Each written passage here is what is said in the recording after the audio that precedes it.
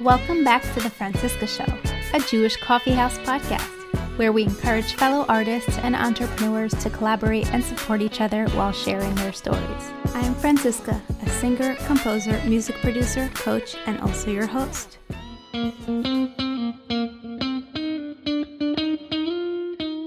Okay, so we'll get started here. Everyone, I would like to welcome you to The Francisca Show. This is episode 99. It will be available on the podcast. And today, the guest of the day is Miriam Sandler. And she'll tell us all about herself. But she's a performer, a singer, a dancer. Do you dance? I feel like you definitely dance.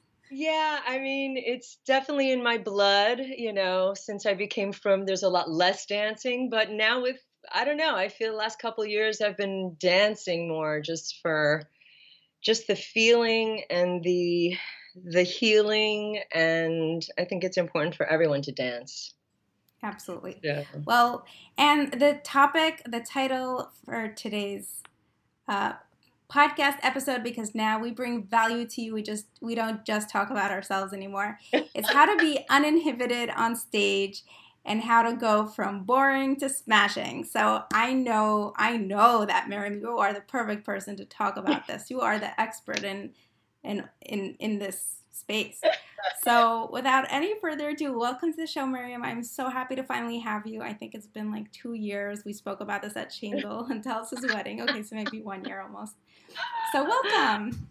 Oh, it's great to be here. Thank you for inviting me. I'm excited to be a part of your show. And I want to really congratulate you because you've been doing so much and you've just been providing all your audience with incredible content. And it's refreshing. You're doing an amazing job. Thank you so much. Thank you. So let's get started right away and tell us a little bit about yourself. How did you get started in the arts? And you already gave it away that you didn't grow up from. So share this journey with us. Okay, I'll give you a little abbreviated version because I want to kind of talk about the other stuff you mentioned, which I'm very excited to talk about. Basically, I've been a professional singer since I was 18 years old.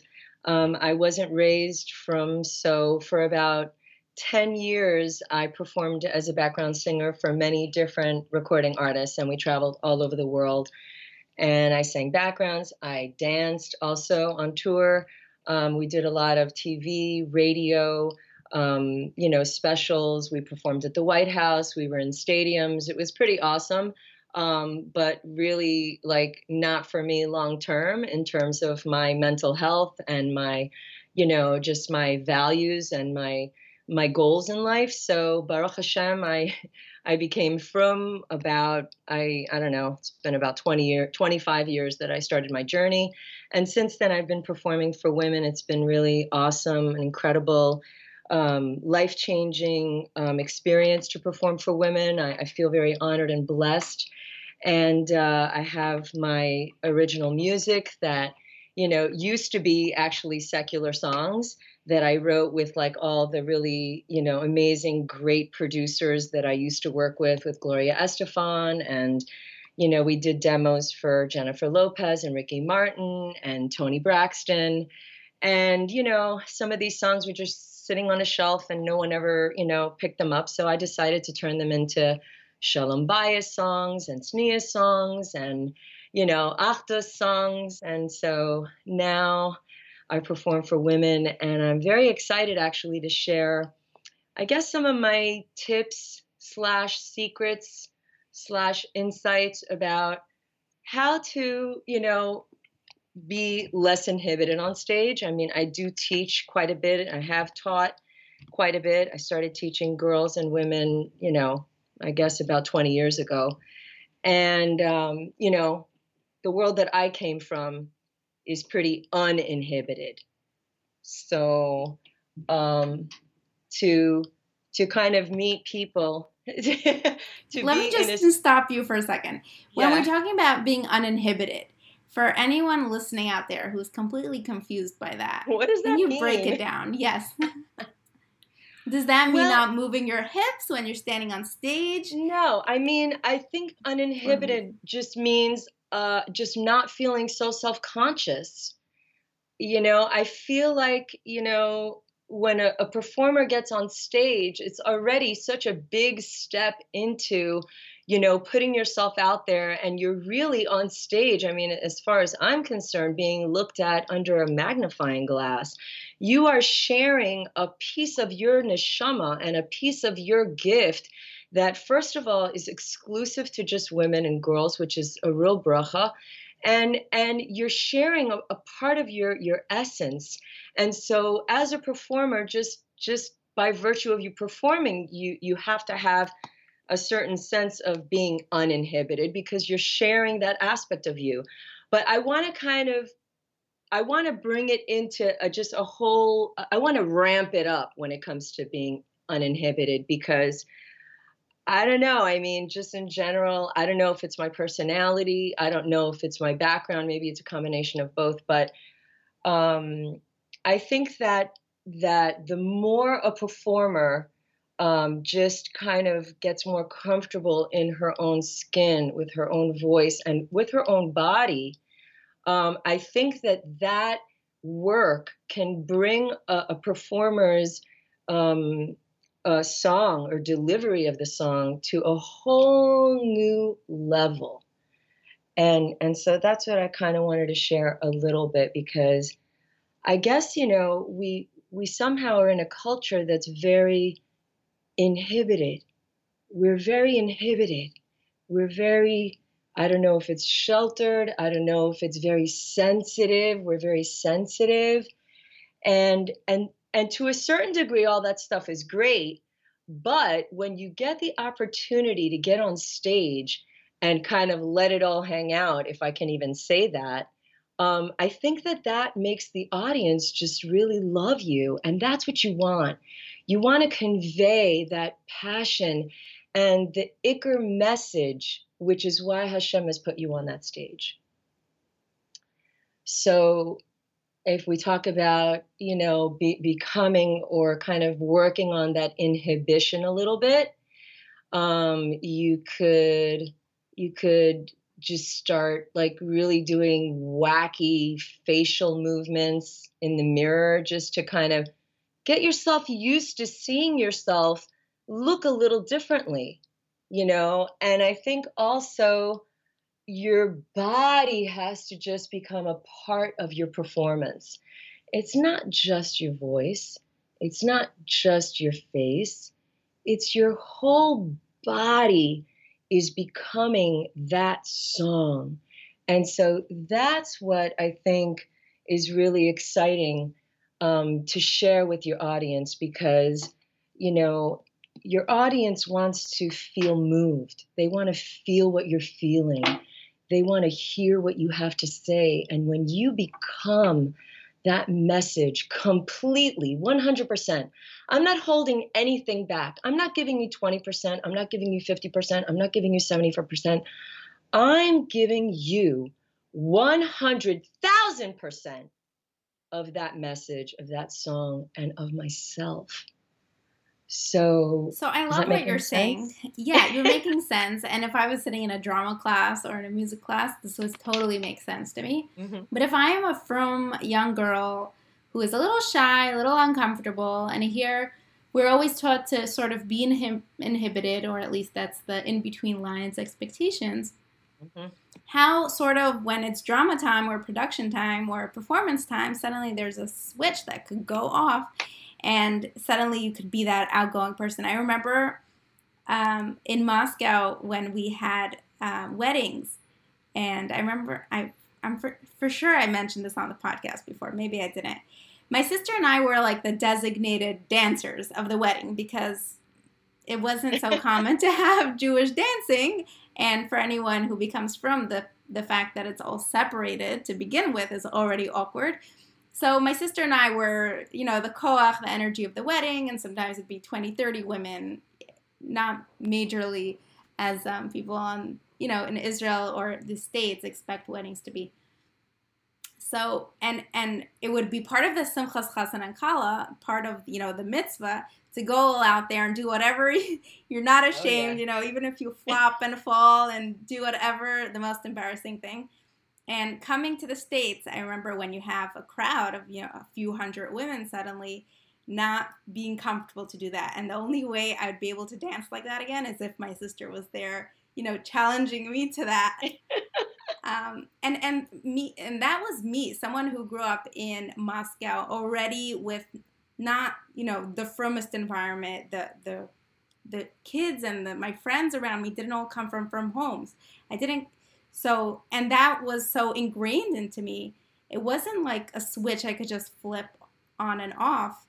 What do you tell someone who's never experienced really letting it go to that extent? How does that work? It's a good What question. I'm saying in theory it makes sense, but how do you do that? People are Right. watching you. You're on stage. Yeah. Well, there's a couple things you can do. First of all, in terms of just, you know, um, you know, your involvement with bringing Hashem into the picture. I always, always, always daven before any of my performances that really, it's all for Hashem. So, I guess on a hashkafic level, on a philosophical level, I think that I'm very connected to the fact that I have a gift that Hashem gave me, and I am here to glorify His name, and that's why I have a gift. And so when you take what I do is I take myself and I speak to my students about this when they're preparing for performances, and my campers. I have a performing arts camp, Camp Habima, and this is we've been going already for 5-6 years. It's all about taking yourself out of the picture and being used as a vessel to spread the messages Hashem wants you to spread. So I guess, on a deeper level, what I can share is that, I used to be, as a secular artist, so consumed and overwhelmed and obsessed with what other people thought of me, how I looked, how talented I was, for their approval, just to get ahead in terms of the music business, getting in front of the right music producers, getting, attention, getting their attention, having people hear or see me perform, hear my songs.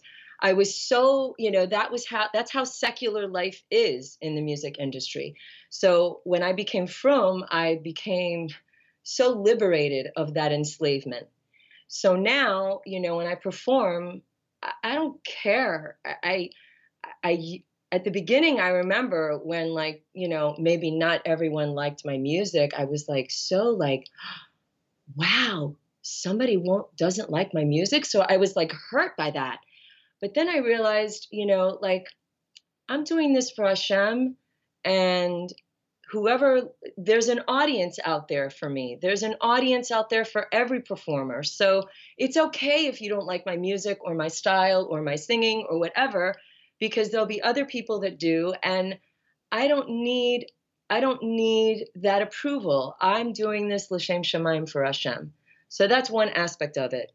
That's the work on a hashkafic level that I think a person needs to kind of swallow to get to the other level.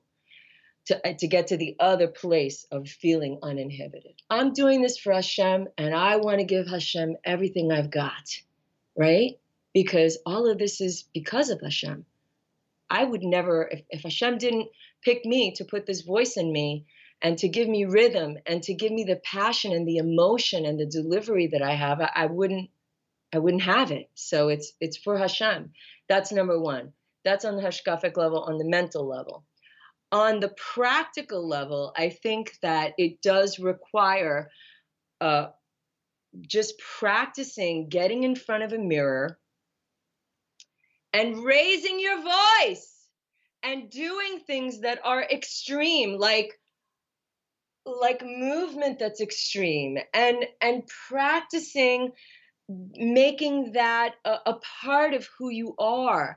Movement, feeling, delivery, making different sounds, and not being worried about how perfect it sounds. You have to experiment.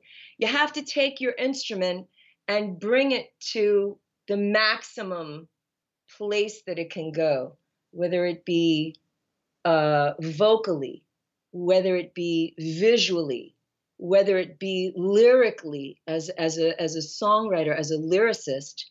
I think that, people should just try to, take some chances.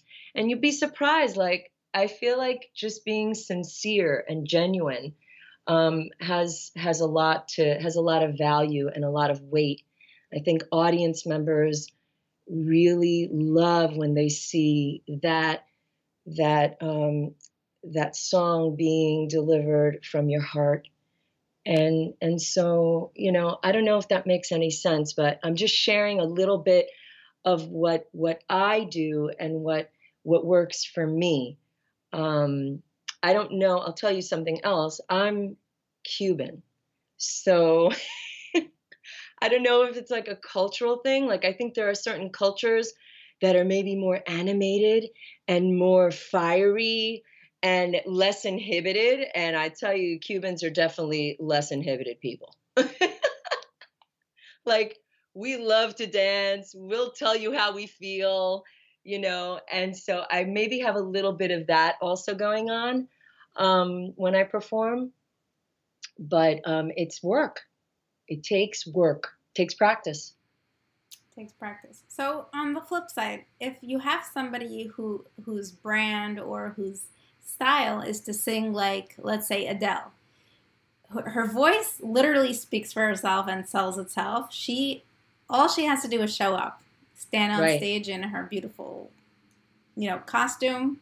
She could be Yeah. fully clothed, unlike other pop singers who need to be fully undressed to get. So nice, right? She does not have to move or have any background dancers or fireworks going on. The voice just does it all. So for somebody whose style or whose brand is more like that, how would you tell them to be more uninhibited if they're not trying to move or over exaggerate their movement? That's a good question. I mean, I know, for sure that there are performers that are much more kind of chill and subdued. I think that still in the delivery, and I tell my students all the time, make sure you're enunciating your words. I think that sometimes a lot of the message gets lost in the delivery. And so I work a lot with my students, and I'm really into just over enunciating consonants, really making it clear, and also just singing more rhythmically, because that gives you kind of the passion. It gives you the delivery, the sincerity, but you could still be more like subdued and more contained. And I think that'd do it. I think that in general, it's important for a performer to be connected to the message that she's wanting to convey. And so if there's really a connection there with the lyrics, the message, and you're passionate about it, I think it's going to come out in your delivery. And I love that. I just want to add, I forgot to add that before. I don't know if I said sister or sisters when I was talking about dancing, but I have two sisters and we danced, all three of us. And I know my sisters like listening to my episode, and if I misrepresented history, I'm going to get in trouble. So, yeah. I also have two sisters. So I want to jump ahead, and I feel like we're Yotze. We hit the mark on discussing inhibition. I think there's a lot more, a lot of other things we could talk about during this discussion. And the first question I'll pose this way. I know women who become from and reject the secular music world, well, along with everything else. Would you say there's anything you miss or anything positive about that doesn't exist in the Jewish world? I know it's a coping mechanism sometimes to just say everything here is better, even if it's harder, because it has to be. what what what do we not have done or down pat in the Jewish world that we could actually learn? And I'm sure there are plenty of things, but as somebody who has transitioned or rejected the secular world, what is lacking? It's a good question. I didn't think you'd be asking me something like that. Well, I don't like to just talk about, flowers on the show. We like to get deep. That wasn't supposed to be discussed today. That wasn't on the agenda. Well, It we wasn't. have. How are you going to answer that? If you'd like to take the fifth, you are welcome to. I think that it's a tricky answer. It's a tricky answer. I have to kind of think about it a little bit more. There is, a certain level of I feel like it's very difficult for me to answer that question because I don't want it to sound like I'm saying that the Jewish musicians or the Jewish music industry is not as good as the secular industry. I don't want anyone to think that. You're allowed to say that. You're allowed to say that. I'm asking you for the truth.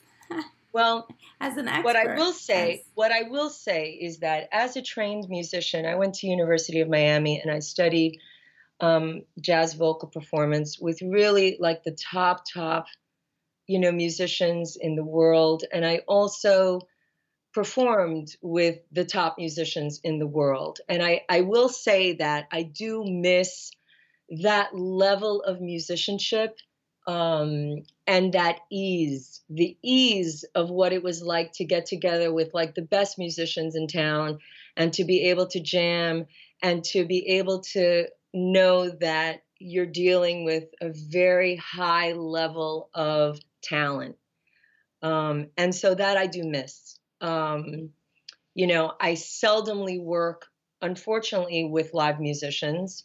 And I actually was told by a Rav that it was fine to put together a male band and perform with them.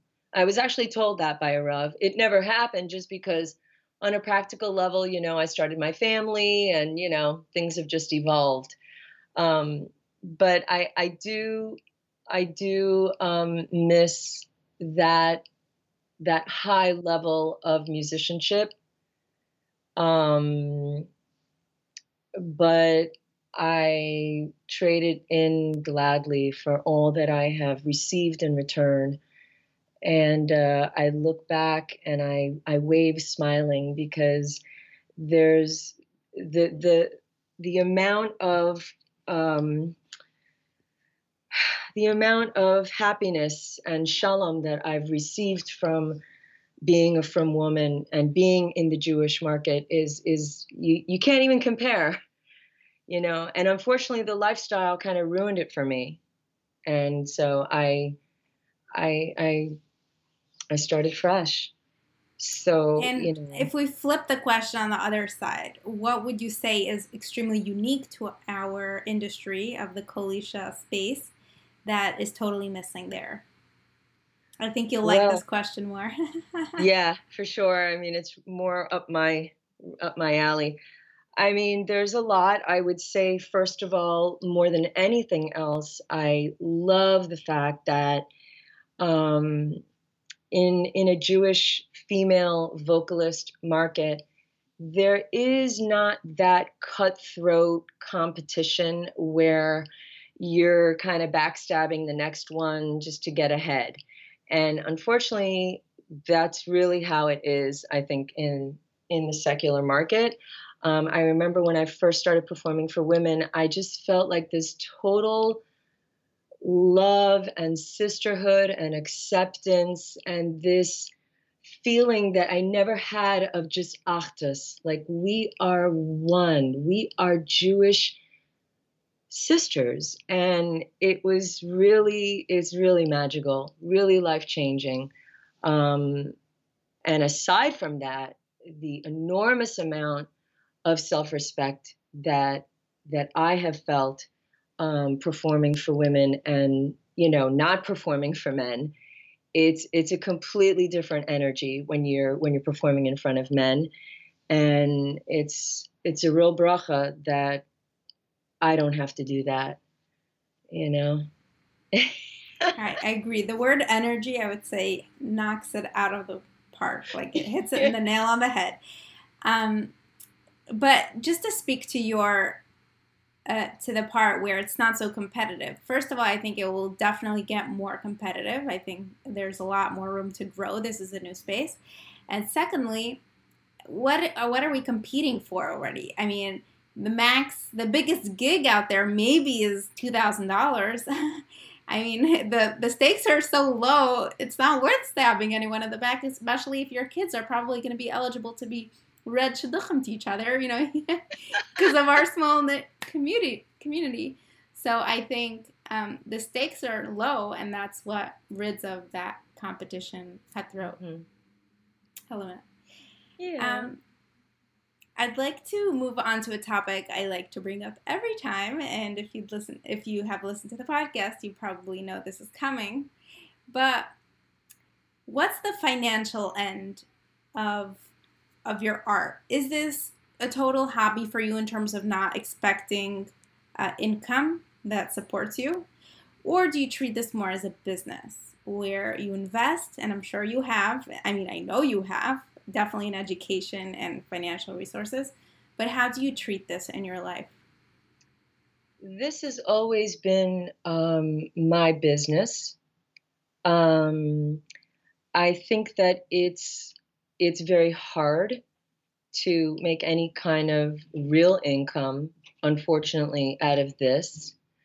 And I hope that people like you and other people in the industry, like my friend Leslie Gold-Reuter, who started Here Happenings, I think that both of you are trying to instill a different type of an awareness in the fact that, you've got Jewish female performers that are really super talented, have a lot to offer, and they're just not making as much as the guys, as the men, And so I think there's a lot of room there to grow. And I think that if we value ourselves, if we all kind of raise the bar when it comes to charging people, then slowly that mentality of doing freebies will change. I think that it's very important for performers to value their work and give it a value, and then the audience will value it. But we all kind of have to band together, That's and true. and we've got to do it. We got to band together. Let me ask you this. So your primary business focus is in the performing, or is it in teaching? For me, I would say it's much more in the performing. I like to teach, and I have taught, and I've done it for many years. But I think my strength is in, and my passion is in my actual performing.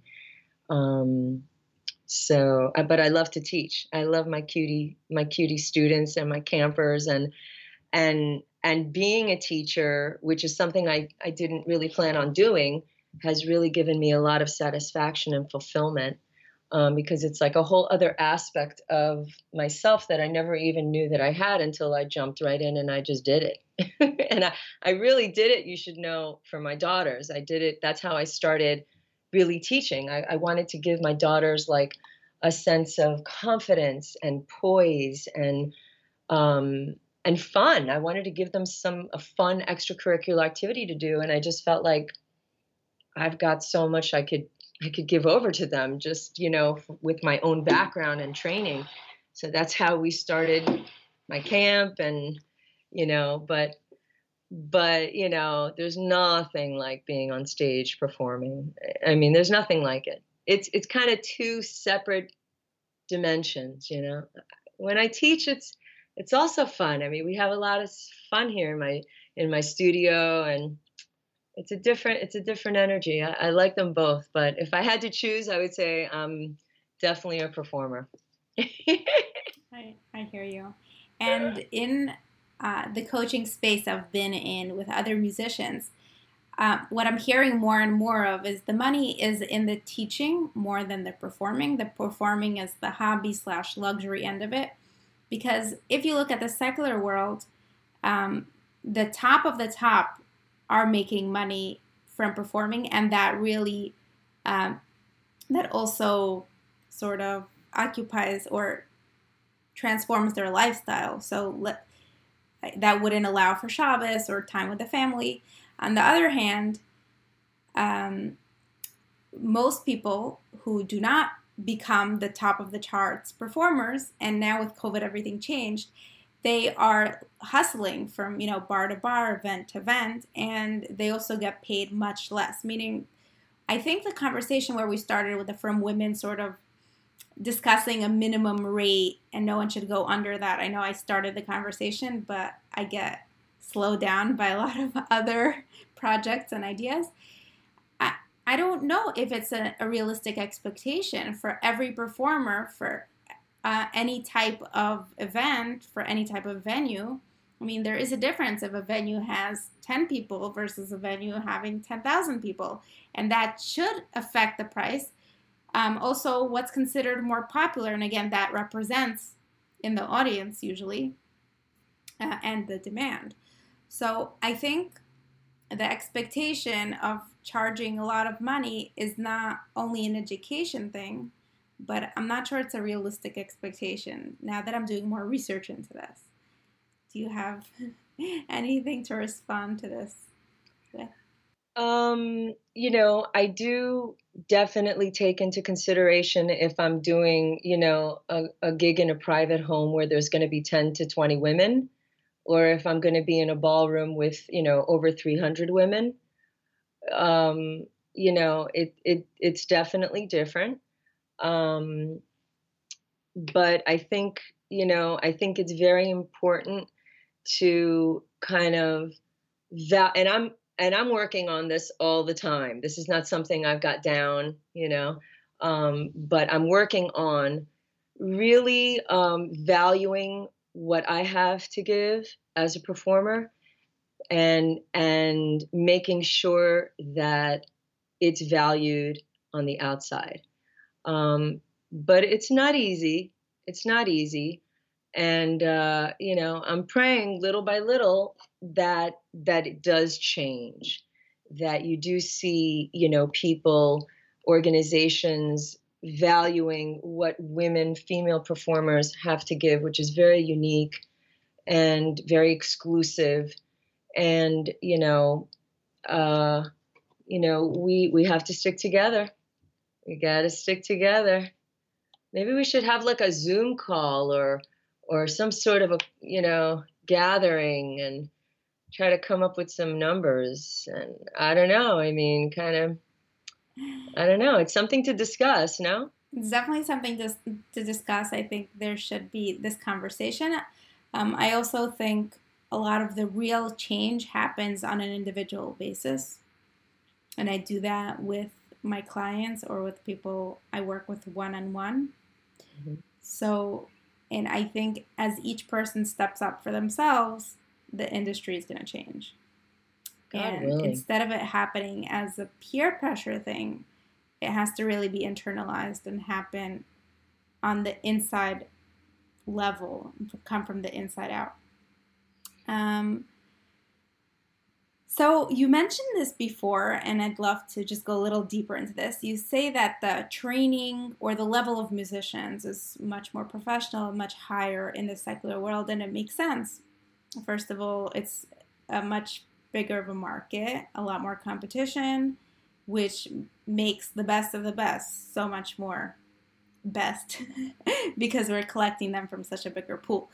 So my question to you is, as a Baal Tshuva, did you or would you send your daughters to formal non-Jewish musical education so they can get that proper training that, as much as we're bringing it into the Jewish world in a kosher way, the training outside is just on a different level? To raise the level. I mean, there could be a lot of intentions here. But is that something you would do, or do you feel like that's something you rejected and you want to stay away from and not expose your No, daughters to? I've actually spoken to other moms that have specifically chosen to have their children trained by non-Jewish musicians for that reason. Um, yeah, I don't have a problem with that. I mean, I think that I always, if I see that there's someone that they can go to that I'm very, I feel very good about that is Jewish, then I would do that. But it's not like I would be afraid of them dabbling into that like non-Jewish world in terms of instruction. In terms of instruction. So I'm not talking Um, about one-on-one because I think there are very high-level educators in the frum world. mhm. I was talking more of a proper program like a school. No, that I wouldn't consider. I wouldn't consider it because it's too the unfortunately the music industry revolves so much and education revolves so much around lifestyle. Lifestyle if I had known, okay, as a high school student, okay, what being a musician was going to be in terms of my lifestyle, I don't know if I would have picked it Okay, because so for anyone listening here, what does that mean? being a musician is not like going to college and training yourself as a performing artist is not like getting a degree in accounting or dentistry or anything, I don't know, interior decoration. It's, your it's the lifestyle is kind of intertwined with the art, and that's something that I didn't realize the extent of how it was intertwined.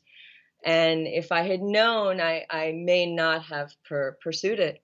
I may not have pursued it. It's not something that's even discussed, but the lifestyle is what it is. You can't do one without the other in a secular environment. You're performing in clubs, you're performing in a mixed audience, you're in a party atmosphere, you're expected to look a certain way. It's too intertwined. The music industry is too intertwined with the art, the venue. It's just So you're you're talking there. more of the social element, not Yeah. necessarily the fact that it's you know practicing 8 hours a day doesn't go along with, or continuing that for a Hmm. long period of time doesn't go along with supporting a family or bearing a family. So I just wanted to clarify that. Yeah, for sure. Yeah, I mean, I think that really, if anyone is going into being, becoming a professional musician, you definitely have to have a backup in terms of parnassa. It's Well, not not something you can anymore. rely on. You can't rely on it. Performing, I would say, still Mhm. has that until someone can build a brand big enough that could support either virtual or in-person events that could actually pay for Mhm. themselves and pay, the performers. But until For then, sure. musicians could definitely find a way, and that's what I specialize in now. That's my new thing, my latest thing. Um, It's needed. and building businesses that support that performing brand and that allow for that to prosper. Well, let's wrap up here. I'd like for you to give me, one thing you wish you knew, and you could go back to any part of your life. It could be when you were already from or before then. One thing you know now you wish you knew back then. What would it be? Back back then, before I became from, or anytime. Yeah, time machine. Go Mm, wherever you want. well, to be honest, because that's what we are now. I think that, if I could go back in time, I would say that I wish that I had kind of a different skill that was I guess, how can I say? To a certain degree, I think that it's very important to have the stability of earning a parnasa. I think being a performing artist is very unstable. It's very like when it rains, it pours. And, sometimes you have 3 gigs in 1 week or more, and then you won't have anything for 7 weeks, depending on the Jewish calendar. So, I kind of wish that I had developed a different skill. But now, believe it or not, because I've been forced to, I am starting my new headwear line, and I'm getting into, that. I'm going to be launching, God willing, my new Tichel headwear line shortly. It's called Forever Crowned, and I'm very excited about it because it's something I'm passionate about and I'm very creative. So I'm doing that. And I'm also a decorator. I've become a decorator. So they're all kind of creative skills that I have. And I'm just kind of channeling them, I guess, in different areas because it's kind of nice to be able to do different things and hopefully make a parnasa doing something that I enjoy. Um, but I guess, if I had to go back in time, that would be maybe the one thing I would say. I wish I had kind of branched out a little bit more and gotten something that would provide me with a little bit more stability. Yeah, I hear that. It's definitely there. It's not something that you learn about in art school or music school. So, Yeah, yeah. they don't teach that to you. But I think it's a lot of fun just connecting with audiences now on this virtual level, which is really cool because, now you're able to access people that are in Europe and South Africa and South America and Canada. And it's really cool to be able to, have a concert online and all these women can see you now. It's really a new reality, a new norm, I think. Yeah, I think it's really fun and cool, and we don't know yet where this is going to go. This is the beginning of something really big and for a lot of potential. Yeah, my last question was going to be what's next for you, but I think you went straight into it and told us about your new business and your interior design, your interior decorating. It was so, so fun having you on the show, Miriam. I feel like we learned so many things and so many fun and useful things. And I feel like I got to know you a little better. I feel like I knew you, but, each conversation gets you a little bit closer. So thank you so much for coming on. Thank you. It's a lot of fun, and I hope we can continue doing this and really supporting one another in this, music industry business. I think it's really awesome what you're doing, just giving different artists the platform to be able to share and express and learn from one another. So I want to wish you much hatzlacha with everything you're doing with your clients. I think that what you're trying to instill in your clients, that value, that drive to make the business succeed is something that's very needed. So thank you very much. Thank you. Thank you for watching, everyone. This is going to be available on the Francisca Show podcast shortly. And yeah, and if you want to reach out and book Miriam, they can reach you how? Please, msandler@gmail is the best way to reach me. msandler@gmail. And if you have any questions, I'd also love feedback on anything that I've said today. I really like to hear from my fans, and I look forward to connecting. Thank you. Thank you. Thanks so much for listening until the very end. This was the 99th episode on The Francisco Show, and I'm so excited for next week's episode, the 100th episode on this podcast. It's not a surprise anymore. I'm going to self-interview myself, and as funny as that sounds, I actually heard somebody else do it, and I thought it was a great idea. I think we're going to build on the stuff we talked about in the 50th episode when Neshama Kalabach interviewed me. There are so many things I would love to share with you that I have learned over the last 50 episodes, over the last 100 episodes. And I cannot wait to share this with you. I hope you are as excited as I am. And I'll see you next week. One more thing, if you haven't yet, check out my new release called Keish Echad. It's available on iTunes, Google Music, and wherever else you get your music. And the video's almost ready. It's going to drop next week as well. When you drive a vehicle so reliable it's backed by a 10-year, 100,000-mile limited warranty, you stop thinking about what you can't do and start doing what you never thought possible. Visit your local Kia dealer today to see what you're capable of in a vehicle that inspires confidence around every corner. Kia, movement that inspires. Call 800-333-4KIA for details. Always drive safely. Limited inventory available. Warranties include 10-year 100,000-mile powertrain and 5-year 60,000-mile basic. Warranties are limited. See retailer for details.